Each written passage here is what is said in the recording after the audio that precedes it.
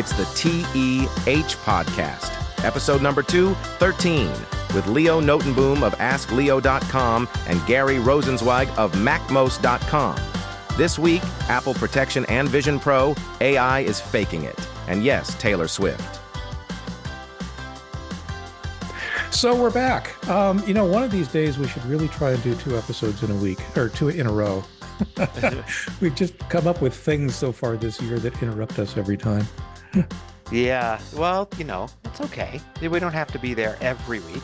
I know, but it's just one of those things that I'd like to set a pace. Anyway, have you ever been on jury duty? I've never been on a jury.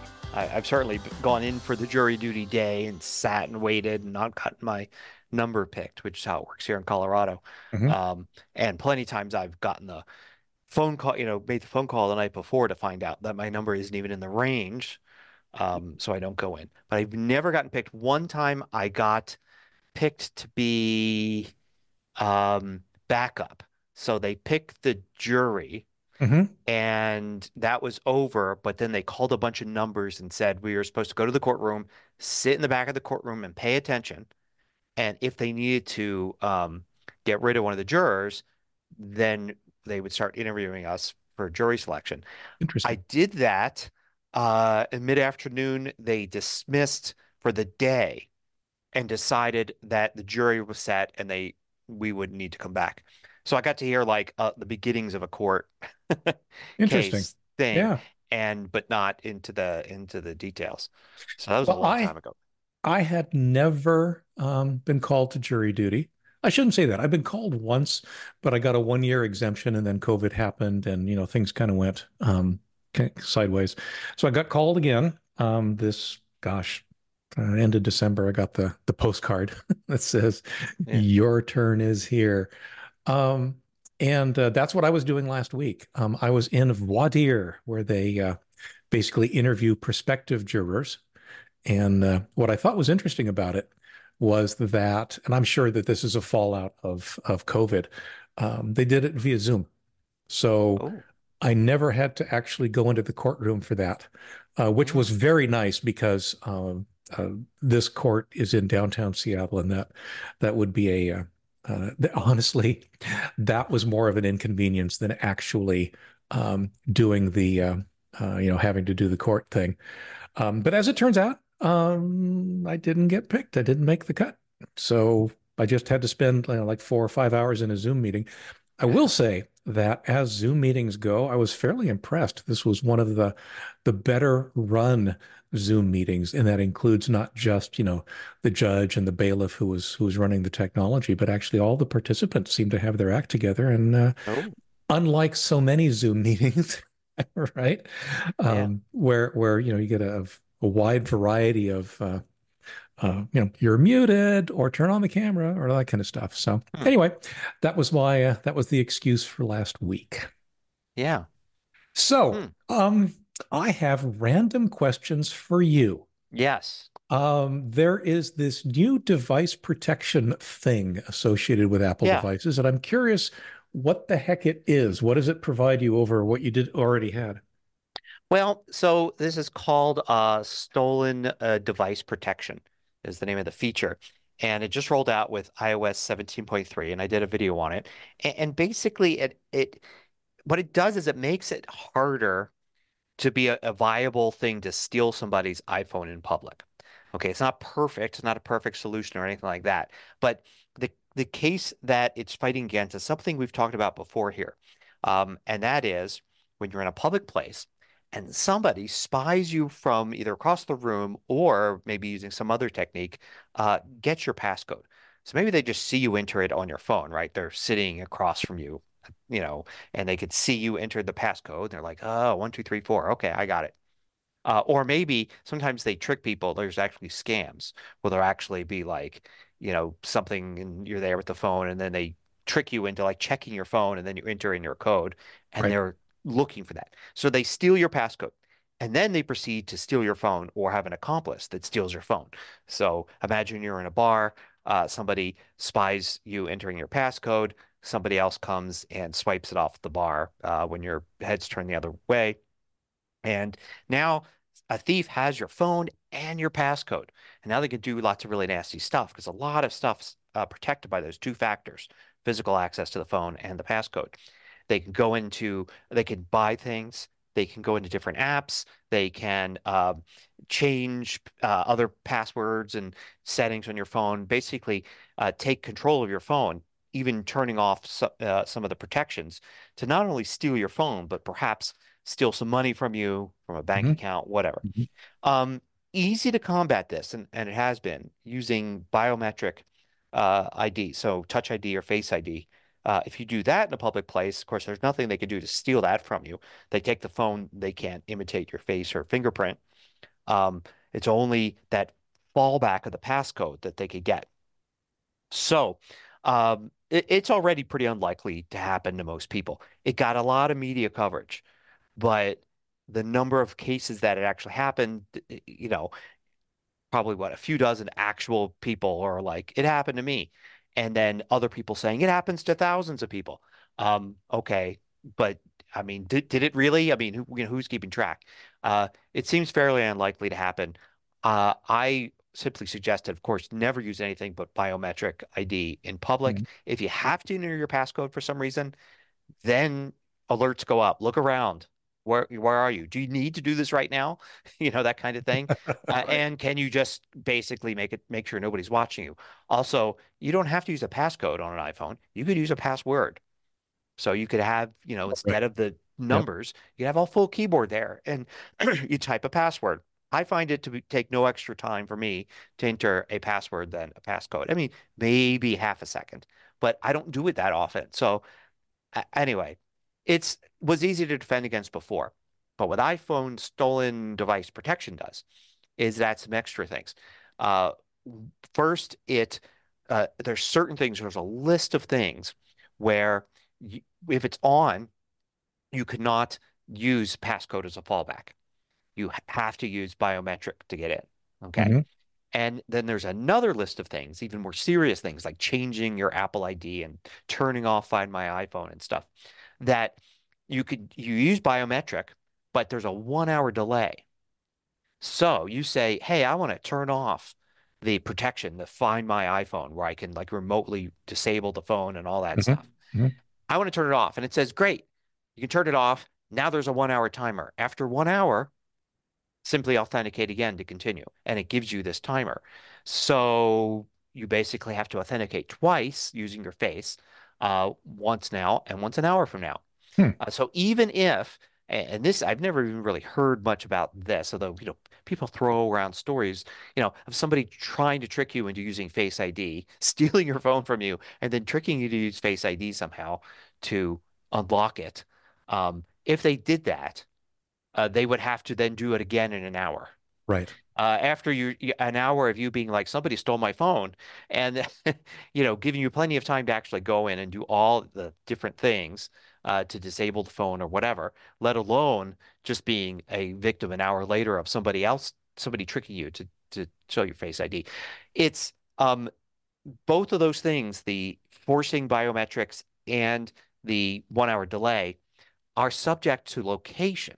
So, uh, your iPhone already knows your significant locations. It keeps track of them for other things it's been doing. So it knows, oh yeah, you're at this location all the time, like all the time. This is probably home. It doesn't say this is probably home, but it knows this is a significant location. Another significant location might be work, for instance. Um, School is another one. And if it detects that you are in one of these regular locations, it doesn't do any of this. It only does this if you're somewhere else. Oh, cool. So you go somewhere else, you're out in the world where this kind of theft would happen. Then all this stuff is enabled. Um, so that's kind of the idea, is making it, oh, while you're at home, while you're at work, while you're at school, turn this on. You're not even going to notice a difference. It's now when you're out at a restaurant and you say, hey, I've decided while I'm waiting for my appetizer to get here, I'm going to disable Find My iPhone for some reason. Then it's going to Right. say, this is going to take an hour, right? Because this is weird. You're not in a normal place and you're asking for something to do something ultra Right. secure. So, so if you look at it, there's a ton of flaws, But the flaws don't really matter because the flaws are, well, what if your phone is stolen at a significant location? Like, what if you work at a restaurant, right? And somebody swipes your phone from your back pocket while you're bussing tables. Um, and it's a significant location, so now somebody could actually do all this stuff. Well, there's the whole thing of like, yeah, so what you've just done is elevated this thief to be like, they need to spy on you and steal your passcode. They need to physically steal your phone. And now you're asking them to stay put, remain in this location, which is the kind of thing it's like, yeah, thieves are all about risk, right? What's the risk? What am I getting here? An Right. iPhone? Maybe I'm Venmoing $300 or something like that. What am I getting here versus what am I risking? And it's one thing to swipe an iPhone and get out, right? And reduce risk. It's another thing to get an iPhone and like, oh, I'm going to stay here Hang around and for an actually, hour. well, or just try to manipulate the phone in some way while I'm Right. here at this location. It's unlikely to happen. And the idea is it's making it harder for iPhone theft to happen, right? It's making it riskier for it to happen because not only is it like, oh, thieves might have to stick around to make it easier, but also, of course, even if you don't turn this on, just the fact that this exists, and a lot of people turned it on in the last week. Right. Um, you're a thief trying to pull this off at a bar in a downtown area. You're thinking, boy, there's a good chance I may end up with a phone that I just can't get into. So, it's riskier because I may not have any benefit here. And it's not perfect, but no security solution is. I mean, you put a deadbolt on your door and you could, pat yourself on the back that you just had a standard lock. And now you've got a standard lock and a deadbolt. Well, guess what? You can still get through the door, right? It's not perfect. It's just like, oh, I've just increased the It security. reminds me of some of the objections to two-factor authentication. Yeah, yes, very much so. You can hack SMS, you can, this is a problem, that's a problem, so forth. Yeah, it's not perfect, but it's better. Yeah, exactly. And some of the comment, I did get one comment, maybe two, but co a lot of comments I've read elsewhere, other people commenting on this, people will say things like, yeah, they could just follow you home and then they're at your significant location and now they can, being close to your house, they can circumvent this. So it's useless. I was like, so you're just not going to turn it on? Because if you don't turn it on, then then it's it's just as easy, and they don't have to follow you to your house.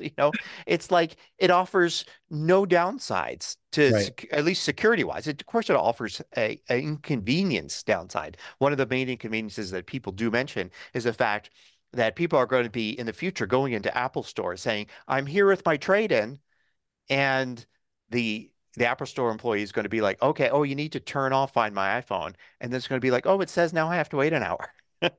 And it's going to be like, yeah, but Apple already sends out emails what to do when you come with your trade-in. So, of course, those things are going to include like, hey, make sure when you come in, you've disabled stolen device protection Right. so you don't have to wait an hour when you're at the Apple Store. And are there still going to be people that don't do it? Yeah, yeah, there is. But it's like, is that a reason to turn it off and just be like, I'm going to use this iPhone for 5 years and not have this extra security just so the day I go to trade it in, I don't have to be bothered with remembering, to switch this off. So it's just another little layer of security, another extra thing. Um, my if you're saying, oh, this isn't going to work for me, and I'm like, okay, great. So I assume you're using a full password, like 8 to 13 random letters and numbers as your passcode for your iPhone. Oh, no. Well, why are you complaining about that? You're saying you want more security, and I'm telling you, here's one way to do it. And it's like, no, I'm not willing to do that.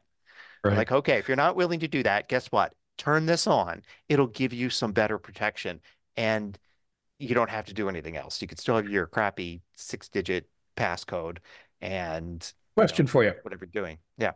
Does Apple require that you actually have a passcode regardless of if you actually use it day to day? It does require you to do it for lots of things.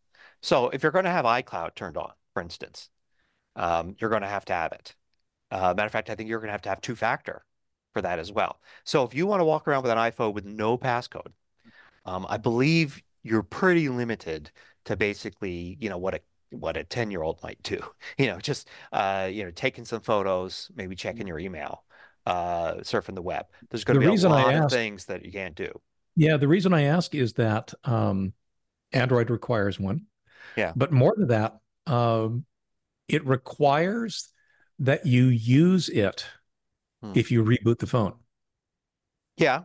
right? So that means that even if you're using facial rec, Yeah. well, I guess, yeah, even if you're using facial rec, or in my case, I'm using fingerprint, um, you at least have to enter that code in once you reboot the device, which I guess means it's a little extra layer of security, right? If you need to hand your phone to somebody, turn it off. And that Right. way they can't get back in. But I just thought that was interesting. I'm assuming Apple does something like that. Oh yeah. Yeah, definitely. You can't just reboot the phone and get around things Yeah, like that. So yeah, there's a lot of different layers of security. I don't know of like nobody like seriously using a phone could do it without a passcode now. Only if you were like really wanted to have a phone that just didn't have access to very much. right. I think then you could disable it. Like, but if it's tied to your Apple ID, if it's got anything going on it that's going to need any level of security, it's going to require uh, passcode and two-factor. Cool. So Cool. two-factor for your Apple ID, that is, that would be the, Yeah. the Yeah. No, that makes two-factor thing. sense. So Um, yeah, yeah. okay. So it's not a big deal. It's like Yeah, it's not a big deal. It's like I don't know. I tell people, look, if you don't want to turn it on for whatever reason, all the safety stuff before, just make sure that you only use biometric in a public place, right. and make sure somebody doesn't steal your iPhone and do all that. If you're already pretty cautious about that, then you're fine. If you are pretty cautious about that, then you probably like being cautious, and you may want to switch this on anyway. Exactly. Yeah. And there's going to be a big herd immunity effect. Just the whole Find My iPhone thing already creates a big herd immunity to iPhone theft because it's so likely that somebody's stealing an iPhone now. They're not going to be able to do anything with it. It's going to Right. be maybe they'll be able to get a small amount of money for parts, is really all they could do. And it's just risky. I mean, you grab it from somebody. Do they have that turned on or off? Chances are they probably have it turned on today. So it's just, is it worth the risk of stealing an iPhone? Now, this is another part of that herd immunity. In months from now, would you want to risk stealing an iPhone, even if you know the passcode? Because now this may actually lock you out, even if you know Right. that passcode. Interesting. Mm. Okay. So another question I had for you. Yeah.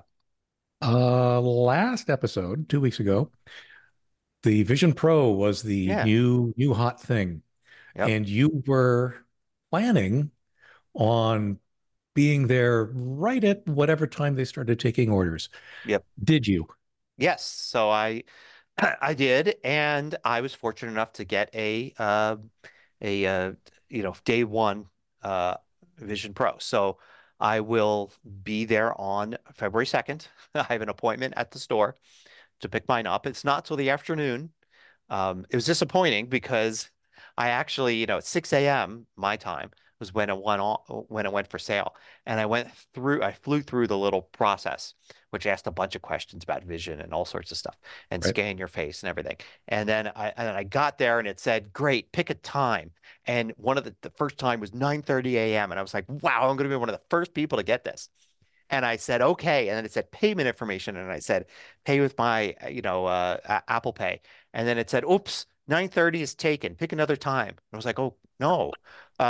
10:30 was the next one that came up. And I said 10:30. Went through the payment thing again. It said, 10:30 is taken. And then I was like, oh no. So I better jump ahead, not. So the next one was like 11. I was like, no, 1:30, you know. And then it said 1:30 is taken. I was like, no, I'm losing it. And then finally I said 3 o'clock and it said 3 o'clock. You have a 3 o'clock appointment. I was like, okay. So yeah, I have a late afternoon appointment on the 2nd to pick one up. So yeah, it's going to be a weekend of playing around with the thing. So I look forward to hearing what you have to say about it. There's been a lot it's weird. There's a lot of press about it right now, of Yeah. course. But a lot of it just sort of seems to be a lot of pundits rehashing somebody else's limited experience with it, Yeah, so right?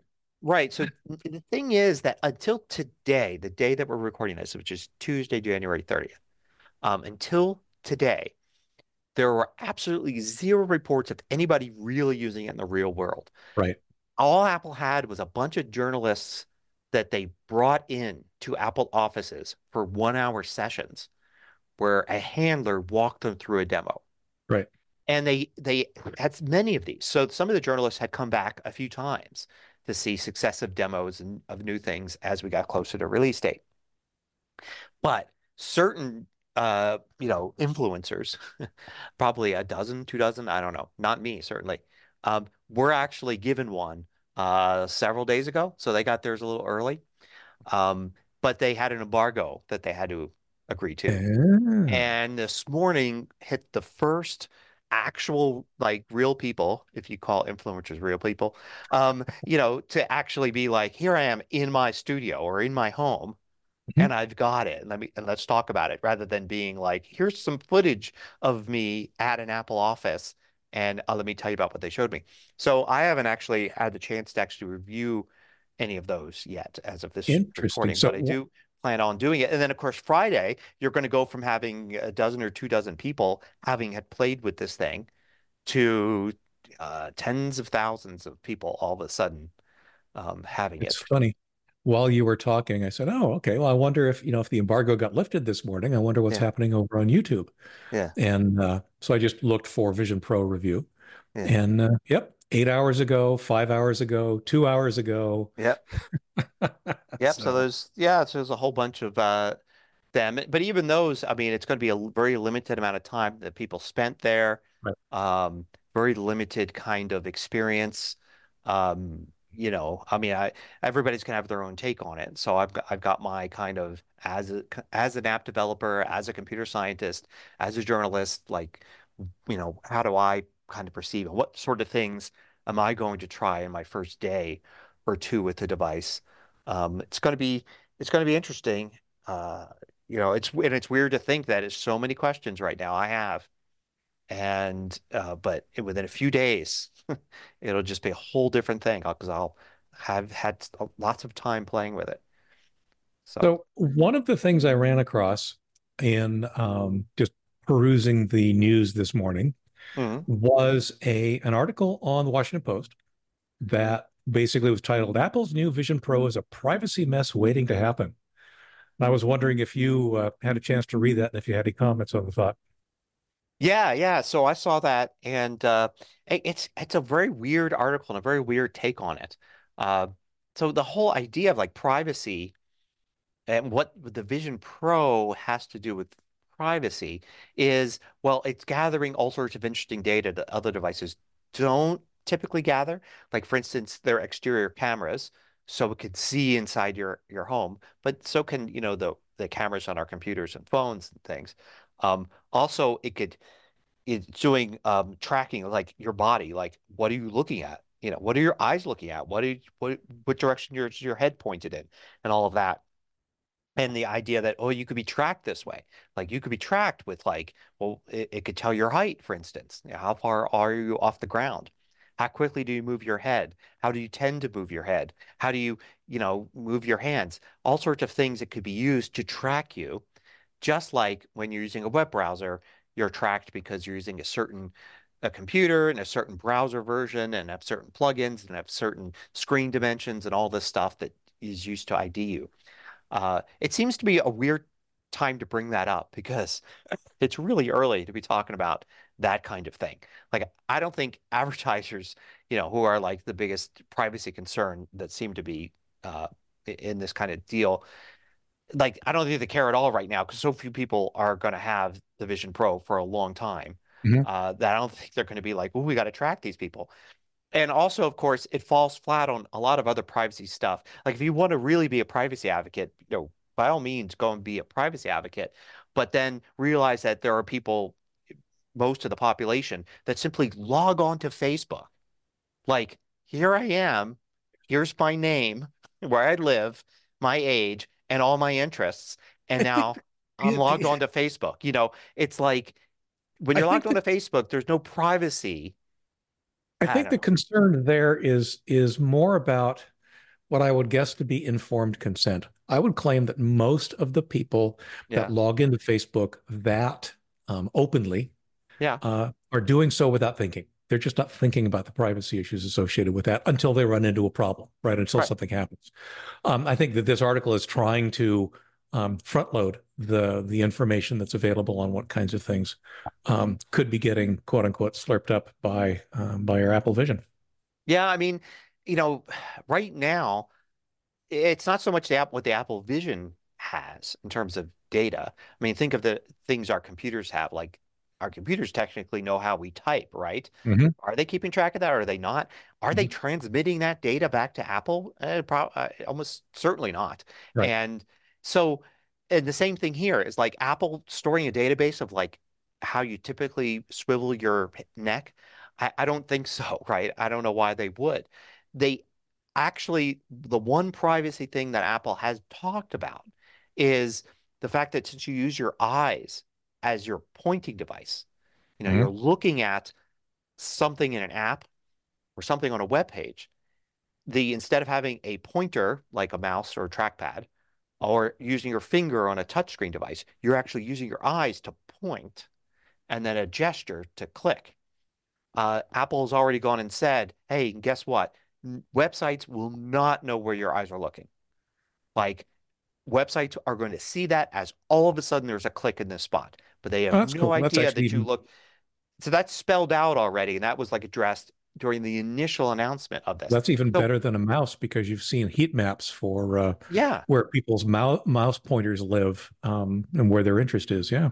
exactly. So with Apple already saying, look, this is the level of privacy that we're doing right off the bat, knowing that the one outlet to the rest of the world you really have besides apps is web browsing. We're protecting this. The apps, of course, they're all going through an app store now. So um, there are certain rules the developers have and all of that. And Apple's probably will tighten those. But the idea being that you're kind of protected, number one, that Apple's probably not going to, they probably have rules against privacy in an app. Like if you download an app and the app says, oh, this is private, and then the app is actually gathering data about where you look or whatever, it's a Mhm. violation, right? Plus, of course, there's the whole rest of the world that is, particularly the white hat hackers, right, that are always on the lookout for this stuff and are constantly flagging all sorts of apps on all platforms that seem to violate privacy. So, you know, I don't know. It just doesn't seem to me like the Vision Pro, yeah, it's got biometric stuff, but think about your phone. One of the things about your phone is that it's always with you and you could be tracked. And even with all the privacy stuff on your phone saying, don't track me as I'm walking around, your mobile phone company is still tracking you, Right. right? So it's like, I've said all the privacy stuff. Facebook doesn't know where I am because I'm not using the app. Yeah, but AT&T does, Right. right? So with a Vision Pro, it's unlikely to be used as by most people as a mobile kind of device. This is a sit down and use device, not a Yes. walk around device. So it's more similar to a computer in that way. So, if walking around with my phone like I was today, there's a lot more of my private information being given out to the world because it was tracking where I was walking than the Vision Pro, which is going to unsurprisingly be like, he's at home. He's still at home. Yep, he's just sitting at home, you know, and then tracking my head movements. Hey, he's looking to the left. The one there were a couple of things that I thought were kind of funny. One is the information from, I guess, a previous study on VR headsets that something like 55,000 users could be identified uniquely simply by the way they move their heads, Yeah, which I thought was really sure. bizarre. Yeah. And then the other one was the concern that okay, fine, they'll not now they'll start mapping your house. Yeah, which is like everybody, if somebody broke into your photos collection, whether it's Google Photos or iCloud Right. Photos or whatever, you probably have lots of pictures of your house, right? No need to have like a sophisticated device like the Apple Vision Pro to figure Well, out, you chances know, are, like you said, you're probably not wandering around your house wearing this yeah, thing, right? It's probably either in your office or maybe in like a rec room for some of the 3D kind of games that they're actually doing already. But yeah, it's not like you're wearing it to the bathroom or wearing it to the bedroom or all that kind of stuff. So, yeah. Like with a lot of privacy stuff, this is going to be the same kind of thing where at the one end, you've got the privacy advocates who are looking out for every little detail. And they're kind of the buffer between the companies and the rest of us, right? Let them go and be really picky about privacy so that most of the rest of us don't have to worry about it. You know, I'm uh, hoping that most of those privacy advocates are doing it what I would call evidence-based, right? A lot of what we're reading here, especially even yeah, this Washington Post article, it's speculation, right? sure. I mean, I don't think the author even has a Vision Pro, Oh, of course not. but Yeah. uh, the real proof in the pudding is, okay, great. Let's do things like monitor the data that's being Mm. transmitted back and forth. Yep. Is it an excessive amount of data? Can we see what kind of data is? Can we interpret that data? Those kinds of things. These are the kinds of things that I point people to just for normal kind of, Microsoft slurping up my keystrokes. Well, no, they're not. And even if they were, somebody would have noticed because somebody's, basically keeping an eye on the kinds of things that are being transmitted across the wire. So the same thing applies here too, I'm sure. Yeah, and you also have to look at motivations too. I mean, for instance, when it comes to web browsers, when you think of a web browser like, say, Safari from Apple, uh, you look and you say, well, Apple's got no web-based advertising, anything, right? Right. And so they can go and claim privacy with Safari because they don't they don't profit from not privacy, right? From having your information out there. Whereas Google with Chrome, Google makes almost all its money through advertising. Right. So the motivation in Google of course has a lot of privacy stuff in Chrome, right? And they have lots of privacy initiatives. It's not like they're ignoring it, but they also are counter motivations, right? They've got people at Google that are like, let's make things private for people. And they have people at Google that are like, well, we got to make money for advertising. Right. So, whereas Apple with Safari, they have no counter motivation. They can go and say, let's make Safari as private as possible, because it doesn't really matter to us. We don't make any more money, so we might as well make some money in being the company that promotes privacy. And it's the same thing with the Vision Pro. Like Apple, there's no way Apple can profit off of somebody somehow distinguishing you as an individual because of the way you move your head or the shape of the room you're in. Um, Apple just wants to sell these Vision Pros, right? And Mhm. probably sell apps The apps that go with them, sure. that Yep. go with them and media, they want you to rent Avatar with your Vision Pro, right? Right. But they don't necessarily have any, advantage to tracking you doing that, and selling that to advertisers because they're not an advertising platform. So I don't know. I think, I think, I'm glad the privacy advocates are out there doing their thing, but the other side of it is a lot of people get kind of paranoid about privacy Absolutely. and Yeah. Yeah. they don't need to, um, let the privacy advocates do their thing, fight against the companies, make sure the rest of us share have some sort of shared privacy because of that push and that advocacy. But don't get paranoid about it. And remember, when you're walking outside, other people can see you. I mean, that's the thing I always think is like you're walking outside, other people can see you, and they could track you as you walk by, and there's nothing you could do about it. You don't have any of that privacy. You go to the movie theater, you go to a baseball game, you're in public, people can see you. It's I don't know, It's the whole funny. I've privacy got thing is. an article. Gosh, I wrote it recently. I think it's coming out either later this week or next week. Basically, why I don't believe in conspiracy theories.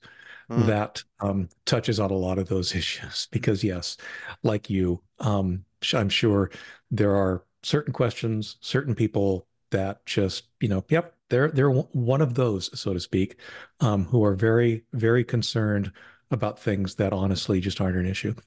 Yep. So So anyway, yeah. let's the one thing we haven't talked about yet Mm, that I don't think we can anymore do an episode without talking about yes. is, of course, AI. Um, I and the thought, big news for the yeah. past, I don't know, few days has been this plethora of fake Taylor Swift images that have been getting distributed on Twitter. I'll still call it Twitter. Um, and what it boils down to is that people were using some kind of unleashed AI right there. No, I'm sorry, they were using Microsoft's AI to generate fake pornographic images Mm, of supposedly Taylor Swift. And those originally got started, I think, on a Telegram group and then eventually made their way to Twitter. And of course, for a while, Twitter had even blocked the ability to search for Taylor Swift as kind of a ham-handed approach to at least reducing the exposure.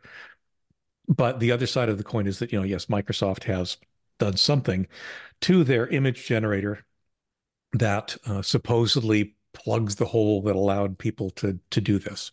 Regardless, there are also what I would consider to be unleashed, unregulated, unregulated AIs out there, or if there aren't, there certainly will be, that will still allow this kind of stuff to be created.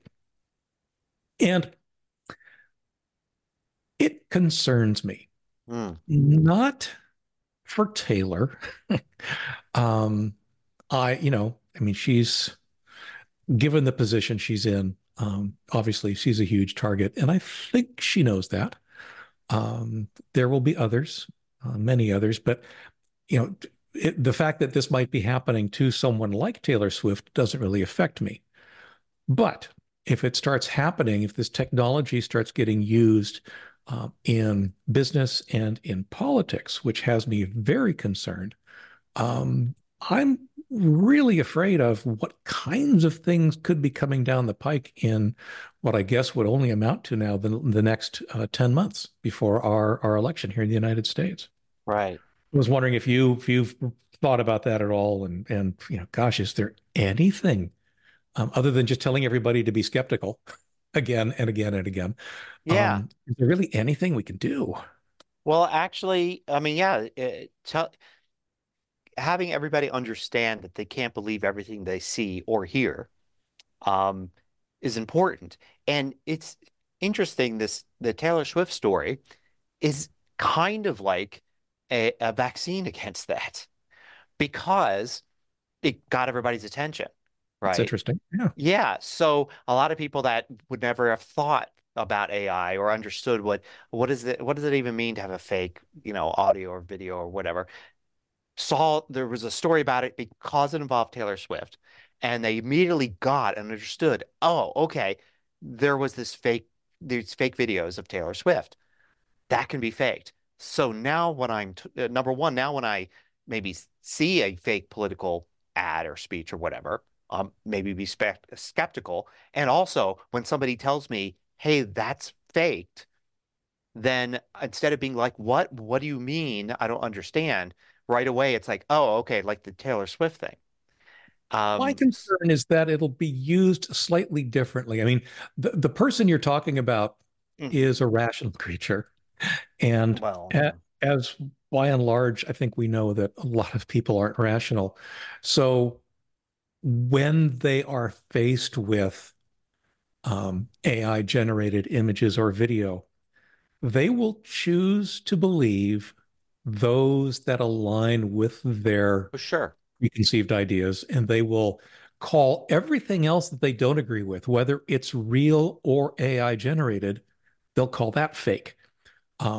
I mean, that part is not new, right? We've had, the very Mhm. concept of quote unquote fake news for many years now. And I suspect I think that's the real danger. Not that necessarily that any specific image or video Mhm. will do something, although they probably will, but the fact that people will become so jaded and motivated Mhm. to use the possibility of AI to bolster their position. Yeah, except that, those same people though, well, first of all, they don't need AI generated video, right? They could just be told. I mean, that's what's been happening up until now. You Right. could just tell them that so and so said this, or so and so stands for that, or so and so did this, or that something you heard or saw was fake. You don't need to generate anything. Like, why even bother to actually create a fake AI political speech or a bit of a speech or whatever? Just tell people that that's what happened, Mhm. and the same people will believe it. Um, and actually, that's what has been happening now for 10 years or so. People There's, believe it. yeah, yeah, I mean, there was actually there was a case in New Hampshire of a phone call that mhm. was made to voters that used an AI generated Joe Biden's voice. Um, and that was actually, a recording was made of that, and it didn't come from Joe Biden. Of course, he never said that. It was determined that it was generated by some sort of AI speech thing, like we've demonstrated on this very show. I believe it was using the exact same technology, the exact same software. Yeah. And so the interesting thing is that I guess the New Hampshire, maybe I'm guessing the Attorney General there said this breaks this law, voter fraud or whatever. Mhm. And it's really serious. Like, we're going to investigate this. So if we could trace this back, which is very likely considering there were phone calls that were made through phone systems, and trace it back and figure out who did this. Right. Um, they're gonna, I mean, they're gonna really be in trouble. Like, it's not going to be all like, oh, here's your $300 fine. It's like going to be jail time and stuff. So, In there is the some, idea that there are consequences. I mean, not that people can't go and try to do it, in a way that they can completely get away with it, right. but it's probably not as easy. I mean, if you want to reach a lot of people or do something, you know, uh, yeah, it's probably going to be a little bit harder. There's a concern I have though that, and I think this happened. I'm not even sure which country it was Yeah. overseas, but something AI generated broke like the day before or the day of an election, Yeah. which basically gave them almost zero time to clarify or refute, and certainly no time to track down the perpetrators. And I think it may have had an impact on the election. The concern there is, something like that may happen. The folks on Sure. either side, honestly, may be so motivated to take that risk in the hopes of getting some kind of a result. So yeah, it's funny because I'm on the other side now too, where I'm taking a look at some images. They're just scrolling on Facebook, and I'm thinking to myself, I wonder if that's real, right? Sure. Um, whether or not they are, whether or not they're AI, there's just some things now that I'm starting to pay attention to that make me wonder sometimes whether the image is actually true. Oh yeah, definitely. The back to your point about the day before the election kind of thing. Hopefully that means there'll be much more of a push to do things like we do them here in Colorado, where election day is almost, it's like election day is the last day, basically, is all it is. Right. Everybody gets their ballot um about 3 to 4 weeks in advance. Here too. And by election day, all you've got left is people that have procrastinated, a few people that have decided it would be neat to go to a polling place, even though all they're doing is dropping in the same ballot Right. into a box and not really going to a machine.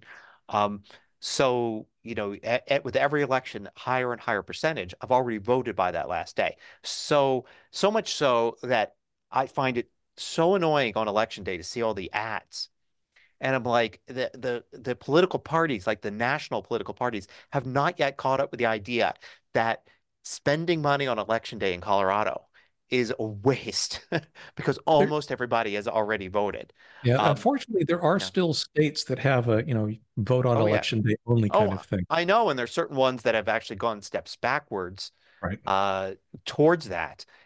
So, but I think I hope that the right answer is to actually have more access to voting and to be able to, everybody gets their ballots and it's, Right. in advance and all that stuff like Washington and Colorado. That's like the right answer. That's the right way to do it. Hopefully, in the long run, that's what will win out. And eventually all states will do it because there's really no excuse for saying, oh, we're going to restrict voting in this way and that way and all that. It's like, it's ridiculous. And this kind of AI stuff is just another reason why it's like we shouldn't hinge everything on this one day and Right. let one, mistake on the night before the election throw everything like that. Right. I think in Yep. other countries, I think some European countries, maybe France, they even have media blackouts before an election, like a week or 2 weeks before an election. Interesting. There's no longer any like you don't. I don't know if it's media like in the news you don't talk about the election, but I think maybe there's no more advertising on TV. There's certain things that stop just before an election happens. Hmm. So, yeah. Um, so yeah, my bottom line for all this is that, regardless of where it all lands, I think that the next 10 months are going to be quote unquote interesting. Yeah. I think it's going to be a bumpy ride, and we'll see where we end up. In Mm. other AI related news, do you happen to have a Google alert set up for any of your like your name or your or Mac most or anything like that? Yeah, I do. I do. So I have one set up for my name. The neat thing about our names, of course, is that they're each unique enough that we don't get flooded by a lot of false positives. But even for Ask Leo, I would occasionally get false positives. But then I got one, gosh, just a few days ago, and it was really, really interesting. It was on a site that I'd never heard of, and it was absolutely askleo.com. And what it was a credit. I was given credit for an image on that site. So you've got this image, and then Hmm. right below that it says source askleo.com. And indeed, yep, it was my image. It was one of the images that I honestly I'd created with AI. Mm. So it's not like I can assert copyright on it or anything like that. I just thought it was interesting. But then I started reading through the article, and it had nothing to do with anything I talk about. And much like pictures starting to make me a little bit concerned about is this or is this not AI. This article was just word vomit. I mean, Oh. it was coherent enough that it was talking about a specific topic, but you could tell that it was just paragraph after paragraph after paragraph of generated text. And that's the kind of stuff that is currently in the process of, I'll just say, poisoning search results for a lot of things because Mm. I don't know, and I don't know that we ever will be able to completely rule out AI generated content. I mean, this was obvious, even to me. But so I would assume that at some point, Google and the other search engine folks will be able to say, you know what, that one, no, that's been AI generated. We're Mm. not going to do that. But as AI gets better, that's not necessarily going to be the case. I just thought it was absolutely fascinating that honestly, this entire site was probably hundreds, if not thousands, of pages of AI generated content about around a technology kind of topic that it had no value for real people. The only Yeah. value it had was for the site owner if they could get themselves in the search results. So Weird. that has me a little concerned too on a more practical level. Mm. Yeah. So yeah, that stuff's been going around for a long time, but AI is certainly making it easier to just generate massive amounts of content Yep. Yep. pretty easily. So Yeah, it is true that a lot of the arguments against AI are arguments against things we've been doing before. The only thing that AI has really done um, is made it easier for more people to generate more stuff more quickly. yeah. There's one last topic I want to bring up because it's been talked about a lot the last couple of weeks, and it's Apple's new App Store changes or how they're changing the whole App Store ecosystem. And we briefly touched on this 2 weeks ago. Matter Mhm. of fact, the rules came out just after we were done talking. Um, And 2 weeks later, it's really they're still just as confusing as when they came out. So Apple basically, in a response to the EU saying you can't have a monopoly app store for iPhones anymore, Apple said, okay, we'll take your ruling and we're going to create a whole new thing to adhere to the ruling. And it's just a ton of changes that will mostly take effect in March, mostly affect the EU, but some are worldwide. Mhm. And it, if you wanted to really summarize it, you could say, oh, third-party app stores will be allowed. But there's so many caveats that the result may be that there probably aren't going to be any third-party app stores. Just trying to figure out what's going to happen based on these new rules, or even what the rules really are, is tough. And I could see that just by reading various articles about them, some of which contradict each other, reading the same rules and coming to different conclusions. Basically, you will be able to have third-party app stores, but Apple's got to approve them, right? So, and they put in rules in place where you can't just be anybody, just like I wouldn't be able to create my own third-party app store. There's certain things I'd have to do. I'd have to be a pretty big company to actually make it and have certain assurances to Apple that I'll be reviewing things and all this stuff.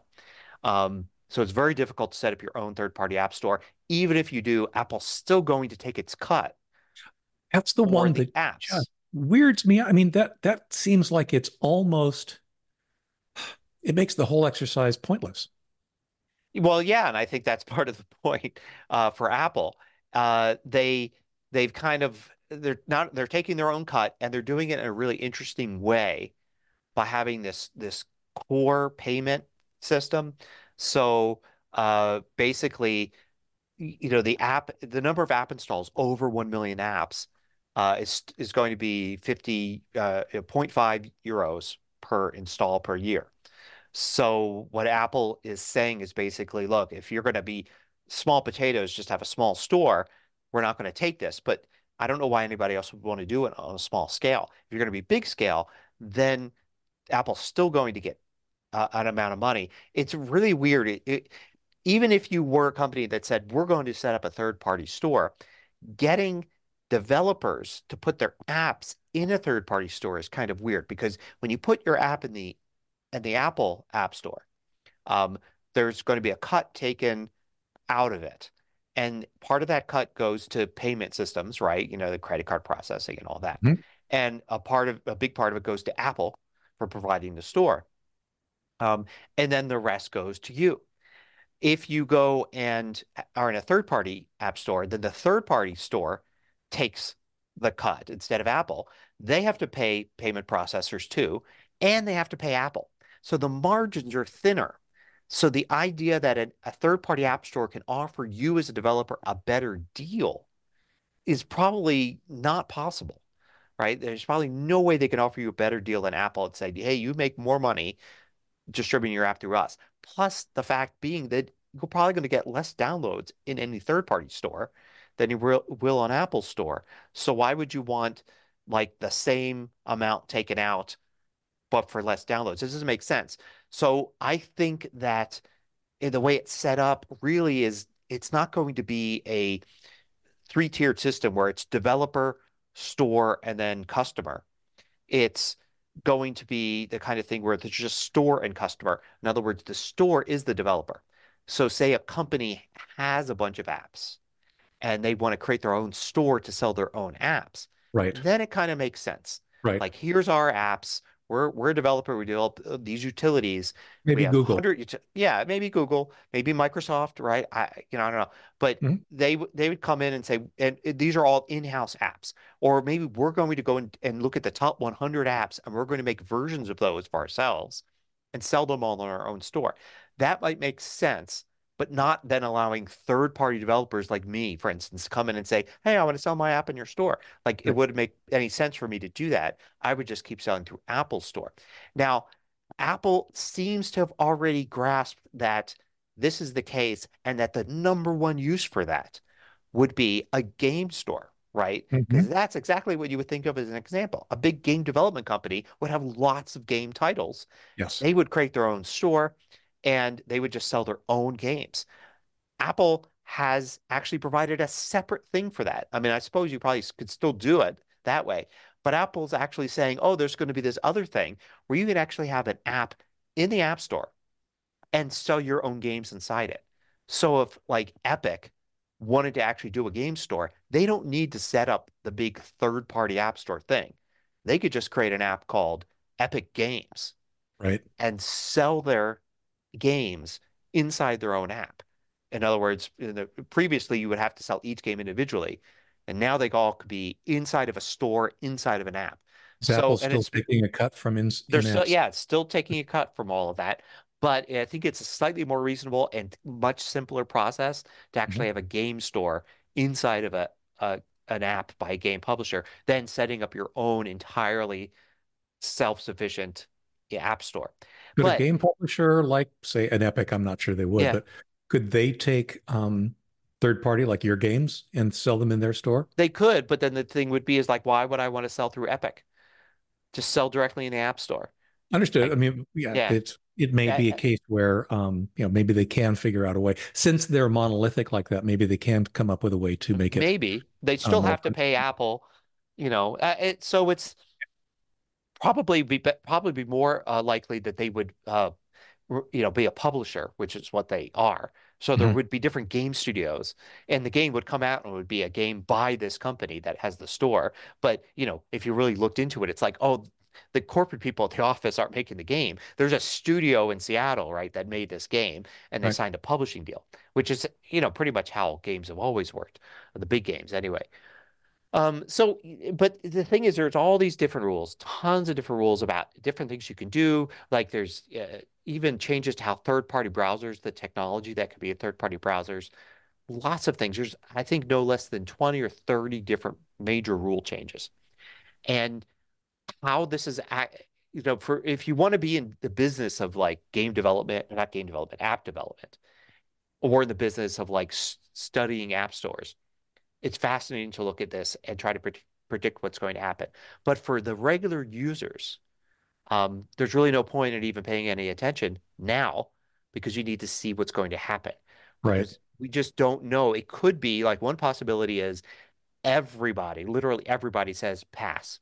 There are no third-party game stores. There are no third-party app stores. Nobody does any of this stuff, and everything just continues to sell in the app store as before. Or it could be a bunch of these things spring up, or a couple spring up and die really quickly. Mhm. Or it could be like 2 years of nothing, and then finally one billionaire decides to create an app store to see what would happen, and it lasts for 6 months. Like we have no idea how this is gonna, and I don't think There, Apple really knows either. They have their wishes, I think, there's but I another don't think they scenario. know. Yeah, there's Yeah, another scenario that I kind of sort of predict. I'll just go ahead and say predict.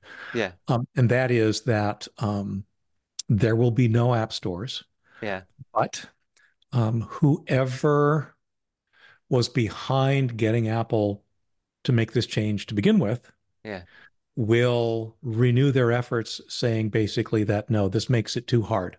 yeah, It meets the letter of the law, but yeah. not the intent of the Oh, law. sure. Oh, I'm sure that's going to happen no matter what. Even Right. if there are 10 app stores and 10 game stores appeared overnight, there's still going to be somebody that's going to be suing and pushing Apple to change it. And I mean, maybe part of Apple wants to actually make it happen. I mean, considering that they still make money off of the games sold in the app stores and game stores, Mhm. um, they may want these things to actually be successful at some level, and they may go and loosen things up a bit.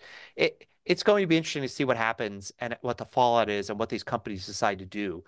But I don't think there's going to be too much of a change for regular users, Right. uh, in the end.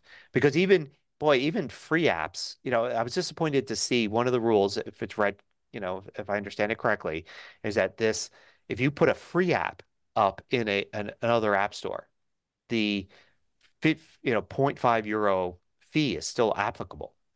Oh, So the idea of a bunch of uh, open source software community people saying, let's create an app store. Let's make a bunch of these apps that are just going to be free utilities, but now you have a different way to get them that's not from Apple. Let's do that. But the problem is, if any one of those sells more than 1 million in a year, then somebody's going to have to be paying, even though the games are, or the apps are free. Plus, what's the incentive? It's like you can already create a free app now. I mean, I guess the rule changes are the only thing that are the incentive. There are Hmm. certain rules that the Apple App Store has that don't have to apply to these other app stores. So We'll see. yeah, we'll see. It's way too early. It's going to take. I think we still won't know like a year from now exactly what the end result of all this is going to be. Alrighty, Right. Now, moving on. Ain't it cool? So I want to start with an ain't it cool that's basically cool it ain't, right? well, yeah. The reverse. Have been a long time sci-fi and fantasy reader Hmm. since I was a teenager. And but one of the authors that I kept hearing a lot about that I had never actually read was Terry Pratchett. Now, as it turns out, a couple of weeks ago, there was an offer on Humble Bundle. I'm sure you're aware of them, Hmm. where they sometimes will make something huge available for not a lot of money, and then that not a lot of money ends up getting donated to charity of some sort. So they had an offer where you could get like 38 of Pratchett's Discworld books for like 15 or 20 bucks. And digitally, of course. And I said, fine, that sounds like an opportunity. And I've got them all. They're all here on my PC. Hmm. And I've read one and a half of them. And I think that's probably about as far as I'm going to go. I Huh. was, it was not what I expected. Have you read Pratchett? No, I have not. Okay. Well, actually, he may have co-authored a book that I read once. Okay. I'll have to Well, look this that up is while you're talking. Anyway. mostly pure Pratchett in the sense that this is his world, his fantasy, his writing solo, and it's light fantasy, but it is, it's got humor and that kind of stuff going on as well. But it just didn't hit me like something that really. I was expecting more out of all the publicity. And honestly, it reminded me a lot more of Piers Anthony and the Xanth series than anything else, which again is, very light fantasy and but probably better humor if I were honest. Anyway, so that was it. Cool it ain't. Terry Pratchett's books. I know that some people feel very strongly about this, so I'm sure it's a controversial position. Mike, Hmm. ain't it cool? Was last night we watched Mission Impossible Dead Reckoning Part 1. And it was 2 hours and 45 minutes, and it did not feel like that at all. It was a classic Mission Impossible movie. Lots, obviously, Tom Cruise. Lots of action, lots of car chases and motorcycle chases and train chases. And in this case, since it is literally part one, you're kind of sort of left on a cliffhanger. Um, and so part two apparently either just wrapped up filming and should come out next year sometime. But it was an enjoyable ride. If you like the Mission Impossible series, you will like Dead Reckoning. We did. Cool. So I don't know if I used this already, I don't think you did. I went but searching for okay. it. I couldn't find it. Okay, so I definitely have talked about years ago reading the series that starts off with the three body problem by a Chinese sci-fi author who is a whole series. I think Dark Forest is the second book, and I can't remember the name of the third book. Excellent, fantastic science fiction series. Mhm. Probably one of the best ever, really. So it is being made into a Netflix series that actually will start later this year. It's going to take a lot of seasons to cover all the books if they try to do it. But beating them to it is, of course, China because it's Chinese authors. So they actually came out with a series that covers up to some point in the first book, um, and it's a 30 episode season one. And they just called they simplified it instead of three body problem. It's just called three body and it is available on Amazon Prime Video with subtitles. So, and it's excellent. And if you read the books, and I know a lot of people have, it's extremely true to the books, which seems like it shouldn't be because, it's the kind of books you read. It's like, oh, if they ever made this into a TV show or movie, Right. they'd have to like, yeah, no, they didn't really compromise at all. They really just, I mean, they follow really closely on it. So it was very good, and it was kind of neat. It's been a few years since I read the book, and it was nice to kind of relive the characters and the story from the beginning of the series, at least. And I'm looking forward to season two, and I'm looking forward to comparing that with the Americanized Netflix version. It'll have to Right. be Americanized, and because this is from a Chinese viewpoint, so it's Right. made in China. Interesting, weird things like they never mention, even though it's a worldwide, there's stuff that happens all over the world. They never mention the United States, for instance, or any really other countries. But they mention like the North American Command, the European Command, Right. you know, and it's like, well, the North American Command, that's supposed to be the United States. They're talking to the Americans right now, but they don't use that term. Sure. And then, of course, the funny thing is the actor that they got to play the European commander had an American accent. Fine. The actor that they had played the North American commander had an Australian accent, really obvious Australian accent. And I was like, why didn't you at least give the American, the one with the American accent, the one that could pull it off, the North American command? I don't know. But besides that, the rest of it, the core characters and the core story, pretty riveting, especially if you read the books. So check it out on Funny. Amazon Prime Video. I just double checked to make sure it was the same thing. And oh yeah, I've got the book in my Kindle library. I read it too some years ago. My suspicion is you must have mentioned it somewhere because I would not have stumbled across this had I not heard it from you. Yep. All right. Blatant self-promotion. What you got? Oh, so I have a video that is about the very thing we talked about at the beginning of the show, the stolen device protection. So just going through like how to turn it on and what it does. Cool. Hmm? I just went kind of random here. I've got an article, How to Read Phone Charger Voltage Specs. Ooh. Maybe it's the electrical engineer in me, but the fact is, if you've ever taken a look at your phone chargers, there's a lot of tiny, faint print that tells Yeah. you all sorts of things that you don't need to know and a few things that you absolutely need to know about the various chargers you have. So basically, this article, using a few images, describes what matters, what it means, and how you can use it. It's funny, one of the more popular videos I have on YouTube is actually about the very topic of, what chargers can I use with what devices? Is it safe to do this? Is it safe to do that? And this is an important piece of information, knowledge, interpreting the chargers that you have at hand. Yep. Cool. So I think that does us for another week. Mhm. Yeah, that'll wrap us up. Yep. Thanks again for listening, and we will see you here again soon. Bye.